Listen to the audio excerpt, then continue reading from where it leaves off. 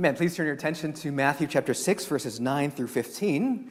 We're continuing our series this fall on the Lord's Prayer, and so I'm going to read Jesus' own words first, and then we're going to reflect on them together. Here's Jesus teaching his disciples. He says, "This then is how you should pray. Our Father in heaven, hallowed be your name. Your kingdom come, your will be done on earth as it is in heaven. Give us today our daily bread, and forgive us our debts as we also have forgiven our debtors. And lead us not into temptation, but deliver us from the evil one. For if you forgive other people when they sin against you, your heavenly Father will also forgive you. But if you do not forgive others their sins, your Father will not forgive your sins." This is God's word. Please pray with me. Heavenly Father, we come before you and before your word. We ask that you would speak a word in season through your word and through your spirit, and grant that we might have open ears and receptive hearts. For this we pray in Jesus' name. Amen. The celebrated American novelist and short story writer Flannery O'Connor started keeping a handwritten prayer journal in 1946 at age 21 as she was starting out her writing career. And in her prayer journal, she expressed her struggles to become a great writer. She says, "I want very much to succeed in the world with what I want to do. I am so discouraged about my work. Mediocrity is a hard word to apply to oneself, and yet it is impossible not to throw it at myself. I have nothing to be proud of yet. I am stupid, quite as stupid as the people I ridicule."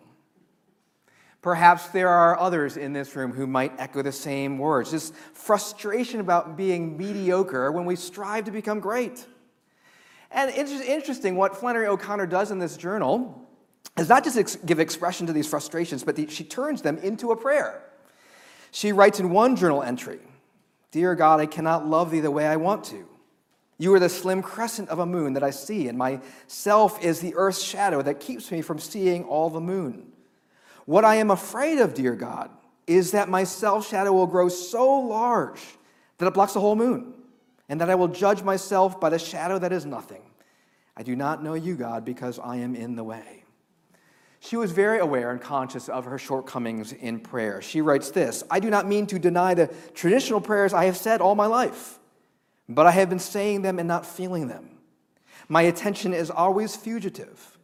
I can feel a warmth of love beating me when I think and write this to you. Please do not let the explanation of the psychologists about this make it turn suddenly cold." Flannery O'Connor started a prayer journal and kept it because I think she sensed at a deep level that prayer was what she most needed to be the person and writer that she longed to be. At the end of one entry, she cried out, "Can't anyone teach me how to pray?" This is the question that leads our series in the Lord's Prayer we're trying to answer. Luke 11, the disciples asked Jesus, "Well, Lord, would you teach us to pray?" The same question. And Jesus teaches them the Lord's Prayer. There are many model prayers in Scripture, but this has to be the prayer of all prayers because it's taught by Jesus himself. And so there's no better way to learn how to pray than the Lord's Prayer. As I have suggested in this series, the Lord's Prayer is like scaffolding of a house or a framework of a house that we're meant to build on in our own prayers. Each phrase of the Lord's Prayer is like a heading of a whole area of prayer, and that's why we're considering the Lord's Prayer phrase by phrase. Last week, we considered the approach to prayer, our Father in heaven, and the prayer lesson was recollection. Recollection of who it is that we are praying to before we plunge into prayer, just a moment of recollection. Because all communication is determined by the nature of the relationship that you have with the other person. So if they're a stranger, that limits what you can say to them.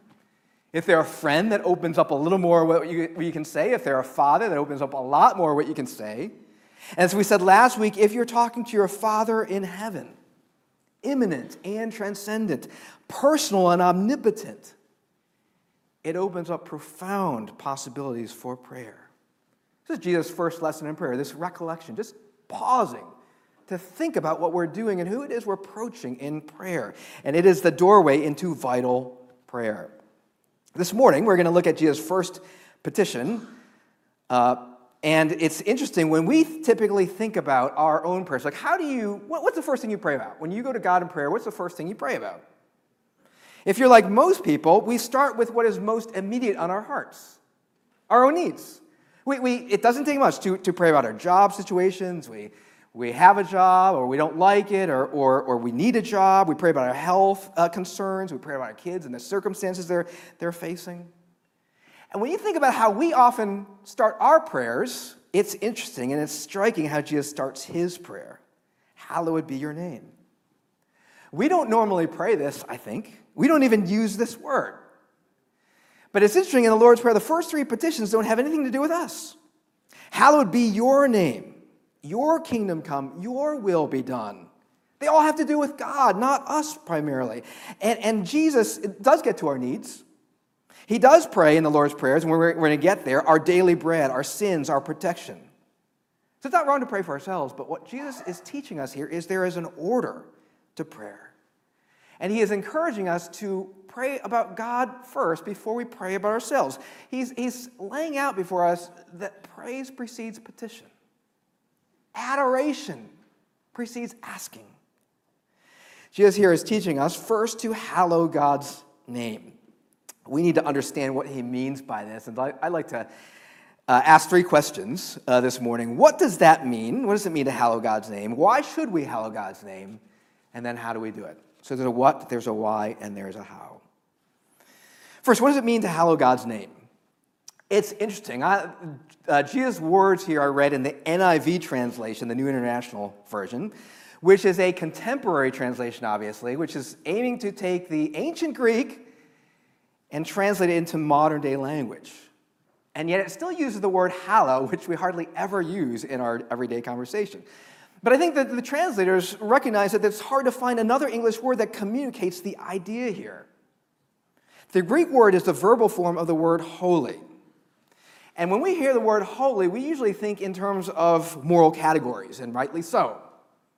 When we hear the word holy, we think of sinlessness, or we think of moral purity, and that's right. But at root, the word holiness means separateness, set apartness. So when God talks about his holy people, he's talking about his people who are set apart. When Scripture talks about a holy mountain, what makes it different is it's set apart by God for his purposes. God's holy priests are people that he's set apart for his service. In the description of the tabernacle, there are holy lampstands and holy utensils. And what makes them different from other lampstands and other utensils is that they are set apart for God's use. So anything that God declares as holy is set apart for him, set apart for his use. So then to hallow is to make holy, to set something apart for God. To hallow God's name means to make it holy, to set it apart. John Calvin says this: to sanctify the name of God means nothing else than to give unto the Lord the glory due unto his name, so that men may never think or speak of him but with the deepest veneration. So what it means to hallow God's name is to honor his name, to glorify it, to reverence it. And it doesn't just have to do with our language. Sometimes when we talk about honoring God's name, we think it's just about like avoiding profanity that uses God's name, and it is that. But God's name represents his whole being. Someone's name is shorthand for the whole person. So when we hallow God's name, we're hallowing God himself.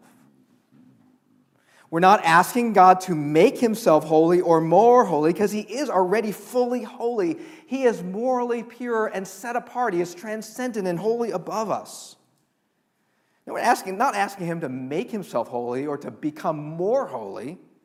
We're asking God to demonstrate his holiness, to be honored before all people and glorified and reverenced by more people. And by teaching us to pray this, Jesus is helping us to recognize that God is not hallowed in our world and our lives so frequently. Francis Schaeffer was a great Christian apologist in the 20th century, and he, I think, first came up with this idea that reality these days in our culture has become like a two-story view of reality. And here's the image that he puts. Think of a two-story house.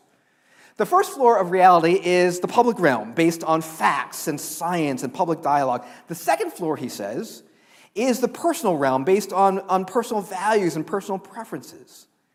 And he says that in our culture, what's happened is God has been relegated to the second floor, just the personal realm, the realm of personal values and personal preferences.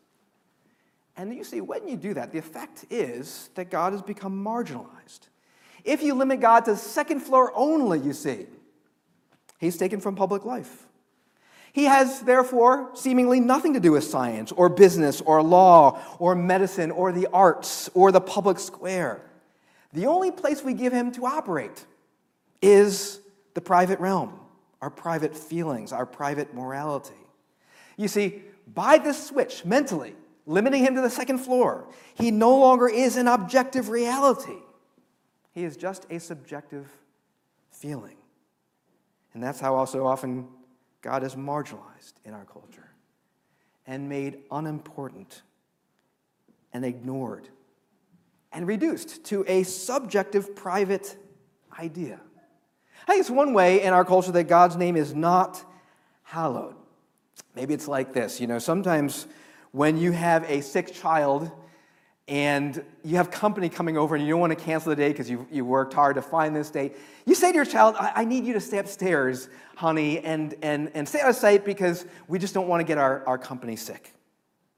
And sometimes I think we say the same thing essentially to God. God, you have to stay upstairs for a bit. Company's coming over, I want you to stay up on the second floor out of sight.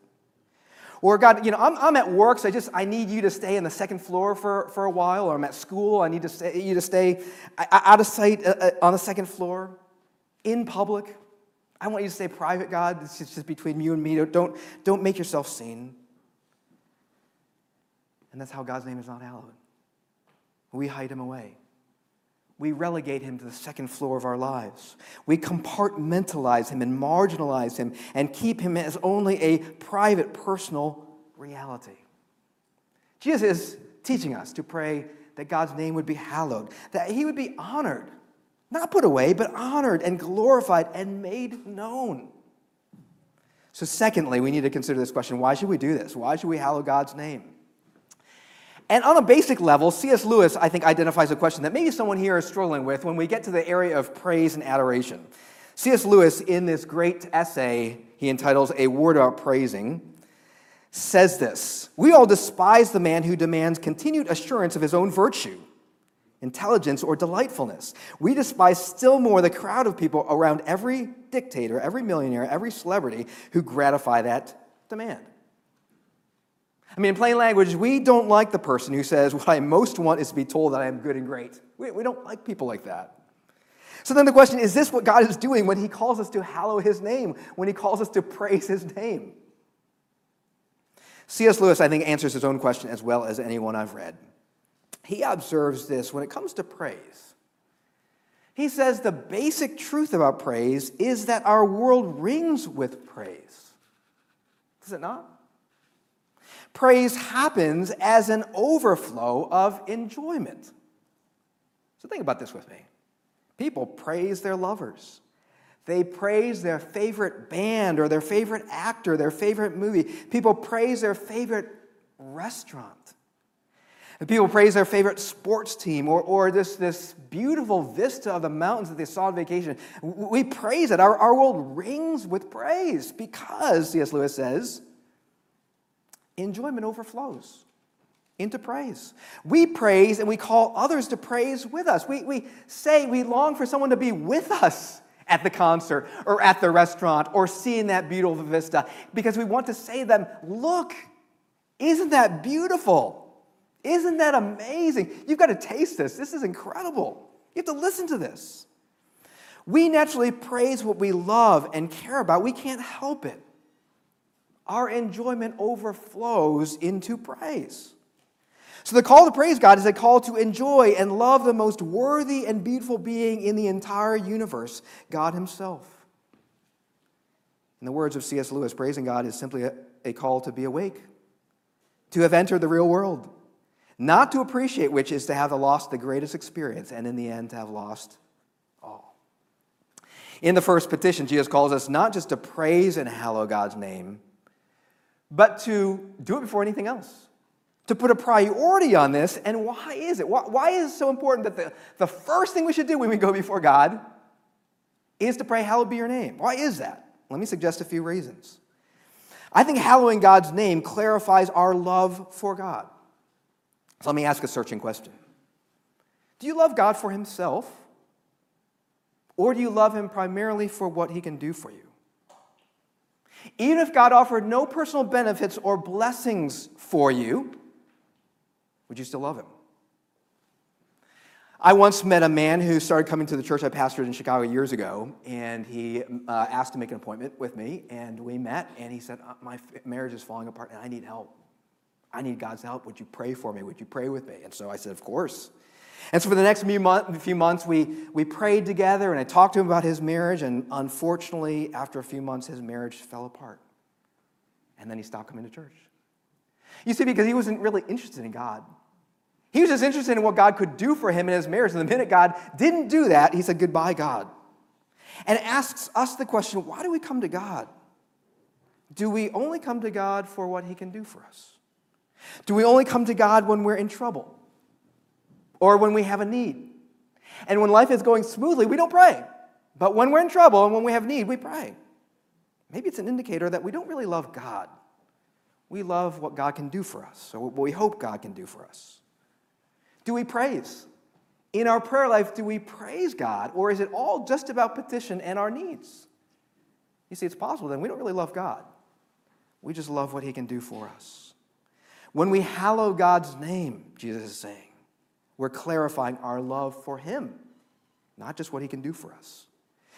Hallowing God's name not only clarifies our love for God, it also makes us God-centered.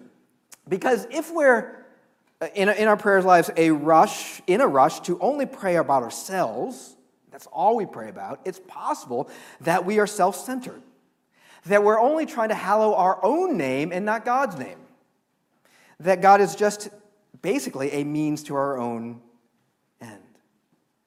And so by teaching us to hallow God's name, Jesus is teaching us to be God-centered, to put him first before our needs. Because we're made for this. This is the way we're designed to function. The Westminster Shorter Catechism says, what is the chief end of man? What is our purpose? And the answer is this, to glorify God and enjoy him forever. We are made to be God-centered. That's how we're designed to function. Augustine, the church father in the 4th century, put it this way, you have made us for yourself, O Lord, and our hearts are restless until they find their rest in you. And if you know anything about Augustine, he didn't discover this by sitting in prayer in a room by himself. No, he went out into the world in search of pleasure. In every corner of the world, he searched for pleasure. In great learning, in great culture, in great sex.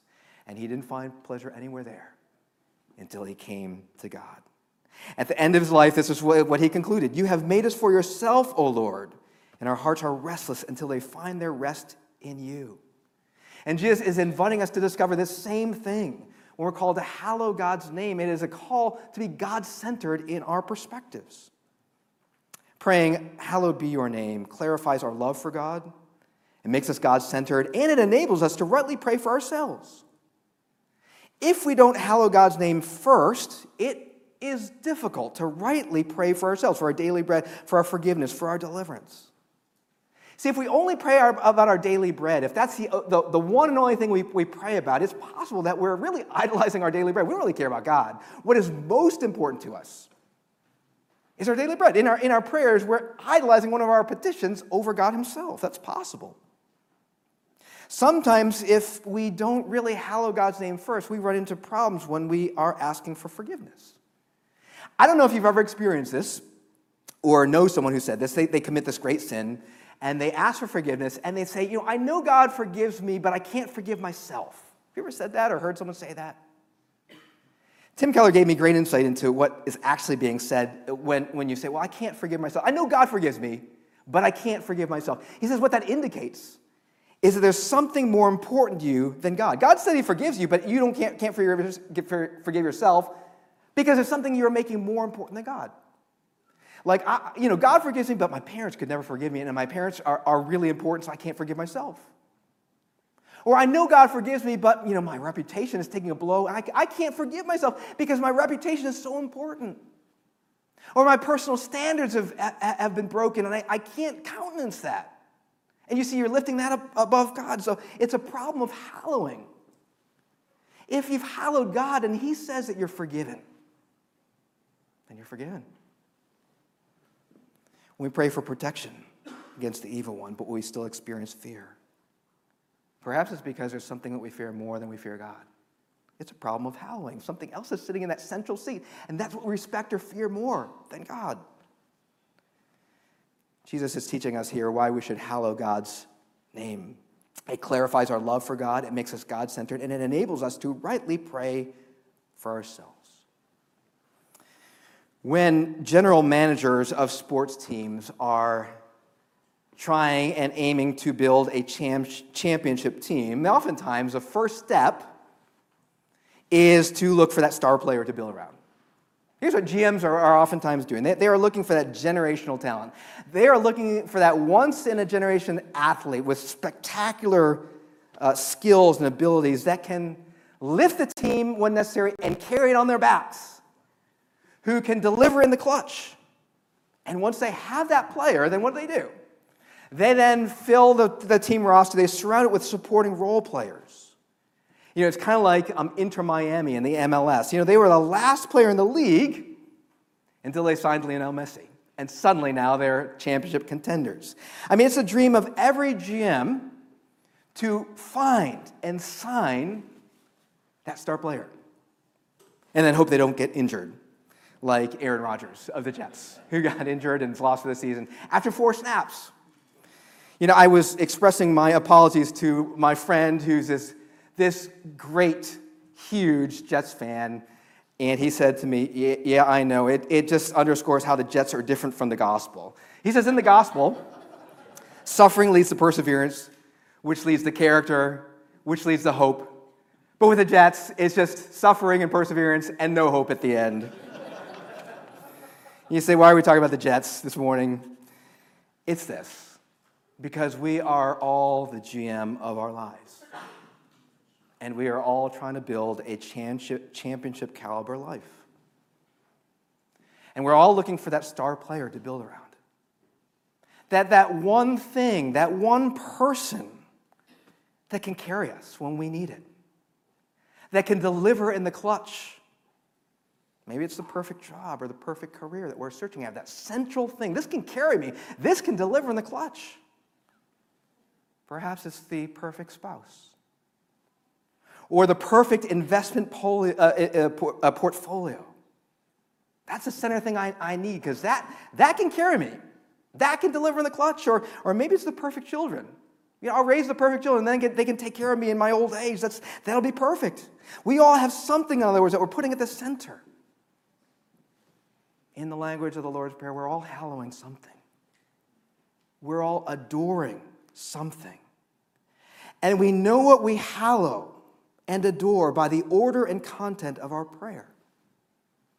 The thing we pray first and most about is what we're hallowing and adoring.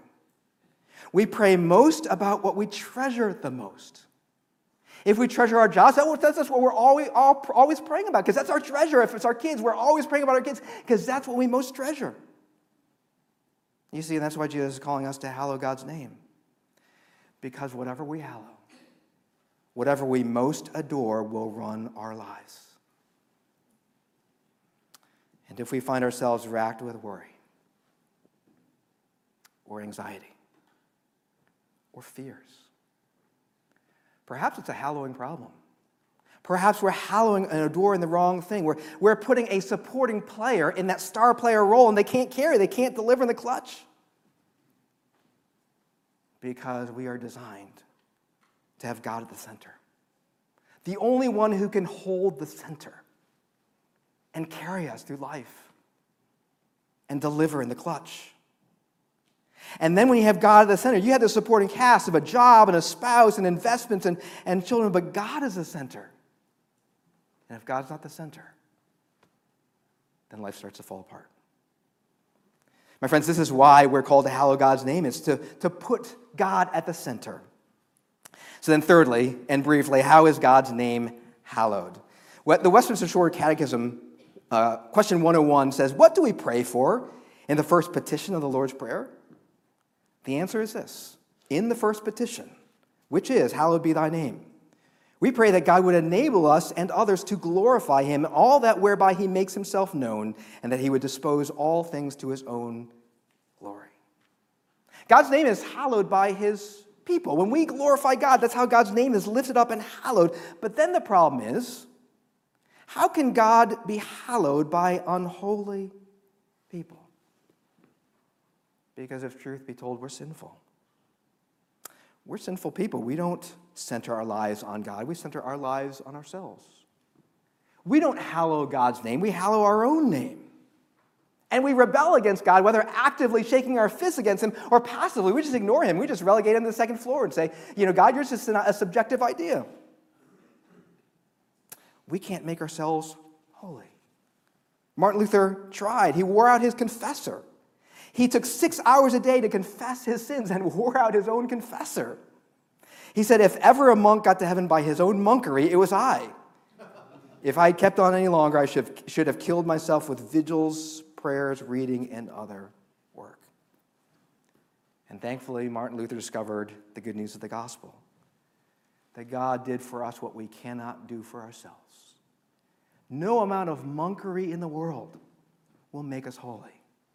God does for us what we cannot do for ourselves through his own Son, Jesus Christ, whom he sent into this world to die on the cross in our place as our substitute to pay the penalty of sins, our sins, that we might be forgiven our sins, justified, meaning counted righteous, and sanctified. And I don't just mean progressive sanctification, that God begins to go to work on you and little by little makes you more holy. No, there's something called definitive sanctification. When Paul wrote to the Corinthian church, he wrote to them, to those sanctified in Jesus Christ, called to be his holy people. And you say, how in the world did Paul call the Corinthian church sanctified people? Because they weren't. They had big problems in that church.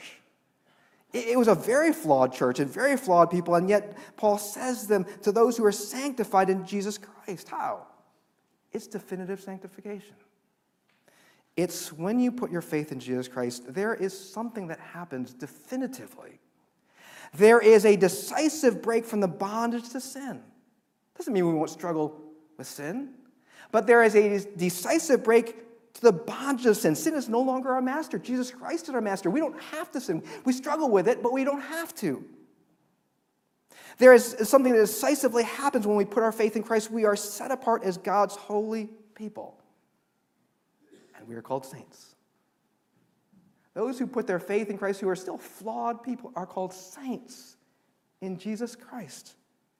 We are God's holy people in Jesus Christ, called to declare the praises of him who called us out of darkness into his wonderful light. That is the call to hallow God's name. When I was in Memphis this past summer for our denomination's General Assembly, I had a little extra time before I came back, and so I took the opportunity to visit the National Civil Rights Museum, housed at the Lorraine Motel, where Martin Luther King was shot and killed on that balcony. And they have preserved the room just as it was when he stayed there, where he breathed his last. Martin Luther King discovered a great cause for which he was willing to give his life. And as I walked through that museum, I wrote down some of the quotes on the walls and from the exhibits that inspired me. Martin Luther King addressed a rally at Shiloh Baptist Church on December 15th, 1961. And he said, "Don't stop now. Keep moving. Don't get weary. We will wear them down with our capacity to suffer." Ella Baker said, "We want the world to know that we will no longer accept the inferior position of second-class citizenship. We are willing to go to jail, be ridiculed, spat upon, and even suffer physical violence to obtain first-class citizenship." Civil rights is the great cause for which Martin Luther King and his followers were willing to suffer hardship and even death. And here in this first petition, Jesus is giving us an even greater cause to live and die for, to glorify God, in whose image we are made, whose word provided the whole foundation for the civil rights movement. It was Martin Luther King quoting Scripture that advanced the civil rights movement, is glorifying the God who makes the things that we cherish possible, equality and justice and compassion. This is the greater cause that Jesus is calling us to live for, the glory of God. Jesus here is teaching us our purpose, not to live for ourselves, but for God. Not to live for our own name, but for God's name. Not to put ourselves at the center of life, but to put God at the center of life. Jesus is teaching us our purpose. He's teaching us how to pray. See, what's the first thing you pray about? When you go to God this afternoon or this evening or tomorrow morning, what is the first thing you pray for? Jesus' second lesson of prayer is this. Before you get the petition, and petition is good, before you get the petition, try praising. And if you don't know where to start with this phrase. Just say, hallowed be your name, God. Hallowed be your name. And then build off that. God, I want your name to be lifted up in my life. That's what I want to live for. I want you to be glorified, not me. In my life, Lord, would you be glorified? In this house, in my family, would you be glorified? In my job, in the way I do my job, would you be glorified?